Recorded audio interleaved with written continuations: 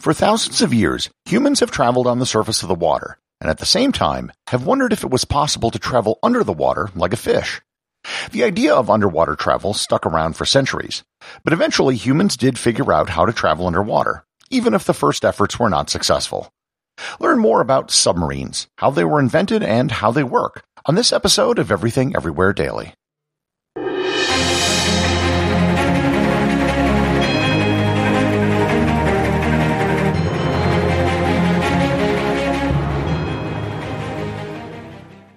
This episode is sponsored by Heaven Hill Bottled & Bond Bourbon. I recently had the chance to try Heaven Hill Bottled & Bond, and I can attest to its exceptional aromas with hints of caramel and vanilla intertwining with its oakiness, which provide a well-rounded flavor profile. Taking a sip is akin to experiencing a piece of bourbon history firsthand. Heaven Hill Distillery may be America's most quintessential bourbon distillery. Established in 1935 after the end of Prohibition, the distillery was established by the Shapira family and has remained a family-owned distillery to this day. In 1897, Congress passed the Bottled in Bond Act, which set forth strict rules for any bourbon labeled Bottled in Bond. Heaven Hill Bottled in Bond Bourbon goes beyond the stringent requirements of the law by aging its bourbon for 7 years, not 4. The end result is a gold medal-winning bourbon that truly stands out. Available nationally, look for a bottle at your local store. Heaven Hill Bottled in Bond. Heaven Hill reminds you, think wisely, drink wisely. This episode is sponsored by ButcherBox. Summer is right around the corner, and that means cookouts. No matter what your preferred food is for a cookout or a barbecue, ButcherBox can help you make it the best. If you want to serve up some hamburgers, ButcherBox has grass-fed ground beef to make the perfect smash burger. Want to cook up some steaks? Well, ButcherBox has that too, with some of the best cuts of steak such as New York strip, ribeye, and filet mignon. Do you like grilled chicken? Well, ButcherBox has some of the best pasture-raised chicken that you will find anywhere. And if you really want to wow people at your next cookout, you can try grilling some of their wild-caught salmon on a cedar plank. Sign up at butcherbox.com/daily and get a special deal. ButcherBox is offering my listeners a free-for-a-year offer plus an additional $20 off. You can choose salmon, chicken breasts, or steak tips free in every order for a year.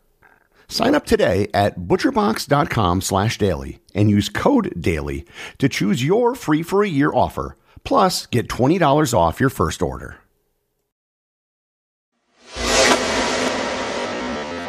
The idea of traveling underwater goes back a long way.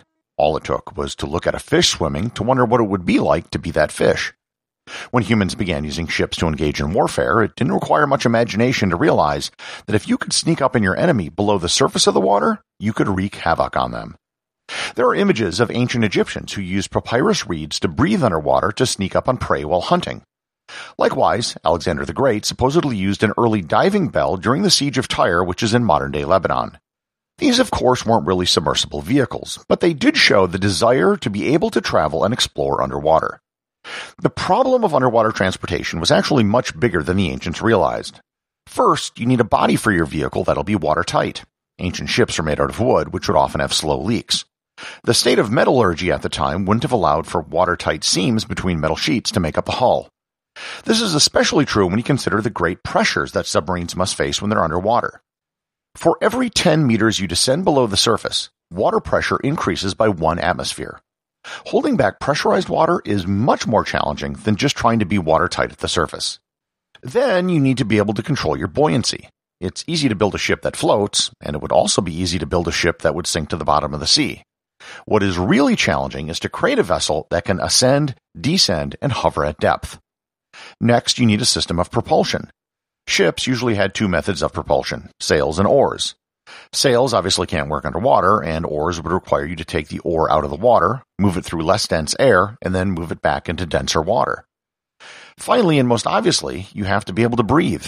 This is what made undersea transportation so dangerous initially. An enclosed space only has so much oxygen, and if the vessel leaks, it'll fill up with water, and you have no oxygen. All of these problems would need to be solved if underwater vehicles were to be practical. The first person we know of who seriously considered the problem of underwater travel was the English mathematician William Bourne. He came up with plans for a submarine in a book of inventions that he published in 1578.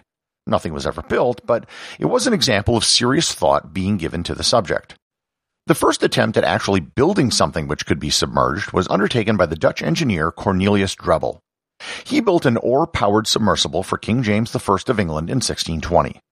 Technically, since it was powered by oars, it would be categorized as semi-submersible. There was no practical application found for his device, and it was soon forgotten. The 18th century saw several patents filed on the concept of a submersible craft. They addressed many of the problems of ballast, propulsion, and stability. The first real breakthrough in submersible watercraft, however, occurred in 1775 with the creation of the Turtle. The Turtle was a semi-submersible craft built by American inventor David Bushnell. It looked like a large, apple-shaped wooden barrel. Just a small turret would sit above the waterline, which allowed the person inside to see and breathe. Inside, there were 2 cranks attached to water screws outside the vehicle for propulsion. There was also a bilge system used to provide ballast. The goal of the vehicle was to sneak up on British ships in New York Harbor and attach gunpowder explosives to the hulls to sink them. It was a very difficult ship to maneuver, as it was propelled and steered by a single person inside. On September 6, 1776, the Turtle actually went out to attack the British flagship Eagle, which was in New York Harbor. The Turtle managed to make it to the hull of the ship. However, it literally had to drill a hole to attach the explosives. It failed to drill the hole because of a copper lining outside of the ship's hull. Although it wasn't successful, it was the first actual use of a submersible craft in military history.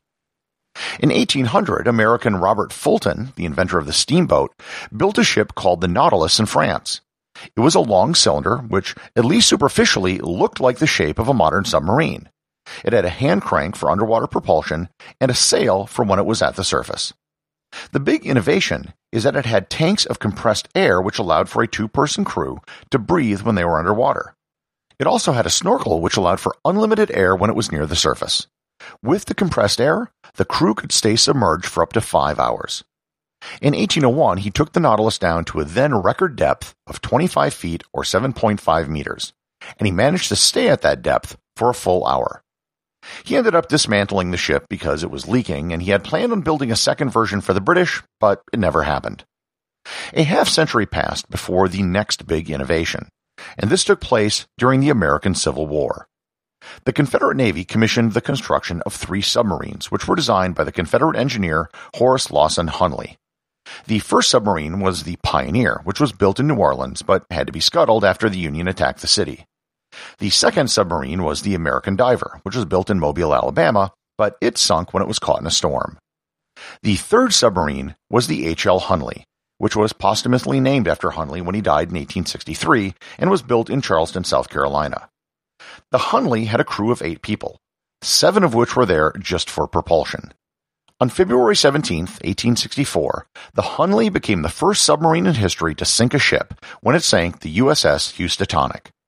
5 sailors on the Housatonic died, but the Hunley sank after being in the range of the explosion, killing all 8 crew members. The Hunley was later raised from the surface of the harbor and sank again, and then raised again, and then sank again.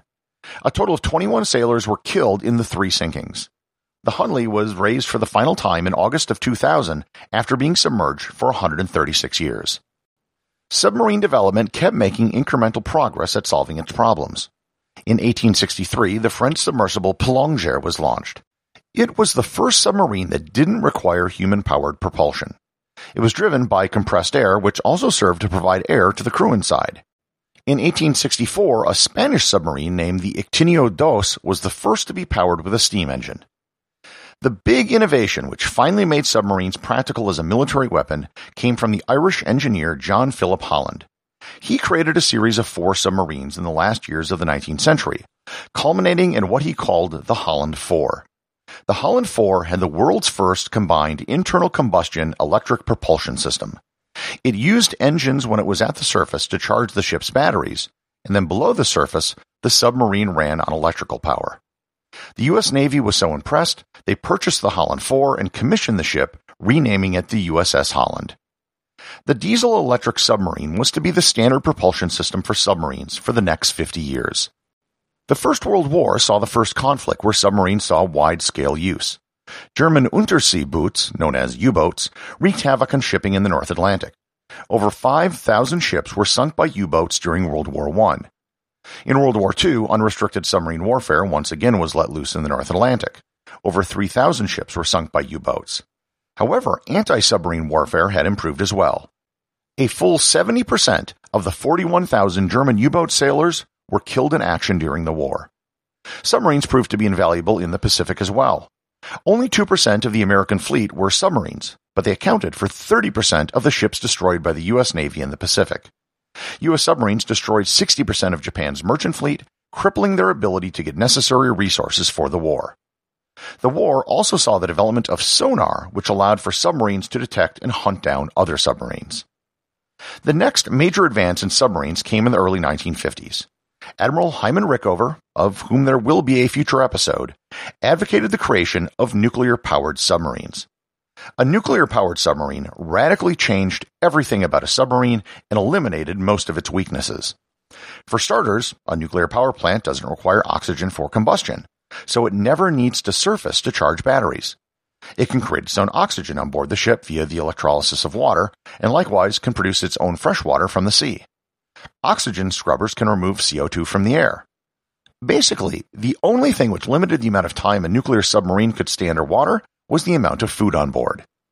On January 15, 1955, the USS Nautilus set sail from New London, Connecticut, becoming the first nuclear-powered ship in history. It immediately began smashing every record for submarines. Its first trip went from New London to San Juan, Puerto Rico. It traveled the entire distance of 2,200 kilometers or 1,400 miles in just under 90 hours, breaking the record for the longest underwater journey and the fastest sustained underwater journey. On August 3, 1958, the Nautilus became the first ship in history to sail to the geographic North Pole, and it did so under the ice. In 1960, the Nautilus's sister ship, the USS Triton, became the first submarine to circumnavigate the globe completely underwater. The journey took 2 months. The record for the longest underwater duration by a submarine was set in 1983 by the British HMS Warspite, which spent 111 days submerged. The advent of nuclear submarines created a brand new category of vessels, the strategic submarine. The strategic submarine wasn't designed to hunt other ships. In fact, its job was just the opposite, to remain hidden, as it carried nuclear missiles. A strategic submarine could launch missiles from anywhere in the world, making it almost impossible to counter with a first strike. Both the Americans and the Soviets used strategic submarines for almost the entirety of the Cold War. France, China, India, and the UK have also all deployed strategic submarines as well. The performance limits of modern submarines are far beyond what they were 50 years ago. A Los Angeles-class nuclear submarine could, in theory, dive to a maximum depth of about 900 meters or 3,000 feet. And this would really be pushing the safety limits at this depth. Likewise, a Los Angeles-class submarine can travel at a top speed of 32 knots or 59 kilometers per hour. While the majority of submarines are for military use, there are some civilian submarines. Some of them are used for tourism, and they don't go very far beneath the surface. Others are used for industrial use, doing repairs and inspections at oil platforms. In 1960, the Trieste was a civilian research submarine that managed to go to the lowest point in the ocean, Challenger Deep at the bottom of the Marianas Trench. This type of submarine is known as a bathyscaphe. The unique thing about its design is that the inside of the hull was filled with gasoline. The reason for this is that gasoline is lighter than water, and it's almost impossible to compress. It took the Trieste 45 minutes to descend 35,000 feet, and then 3 hours and 15 minutes to return to the surface. There has been some discussion about the creation of merchant submarines. For the most part, they could never possibly compete with surface transportation on price. However, they could be used for two purposes. The first would be to bypass naval blockades to get supplies in restricted areas. Drug cartels have actually been using small submarines for exactly this purpose for decades. The second would be to travel quickly between Asia and Europe under the Arctic Ocean. One possible use would be a submersible oil tanker that would service oil fields above the Arctic Circle. The submarine was the rare invention that was envisioned thousands of years before it was actually built. Even then, it took decades to perfect to the point where it could be practically used. And today, they are a vital part of any modern navy. Everything Everywhere Daily is an Airwave Media podcast. The associate producers are Thor Thompson and Peter Bennett. If you'd like to support the show, you can do so over at patreon.com. And remember, if you leave a review or send in a question, you too can have it read on the show.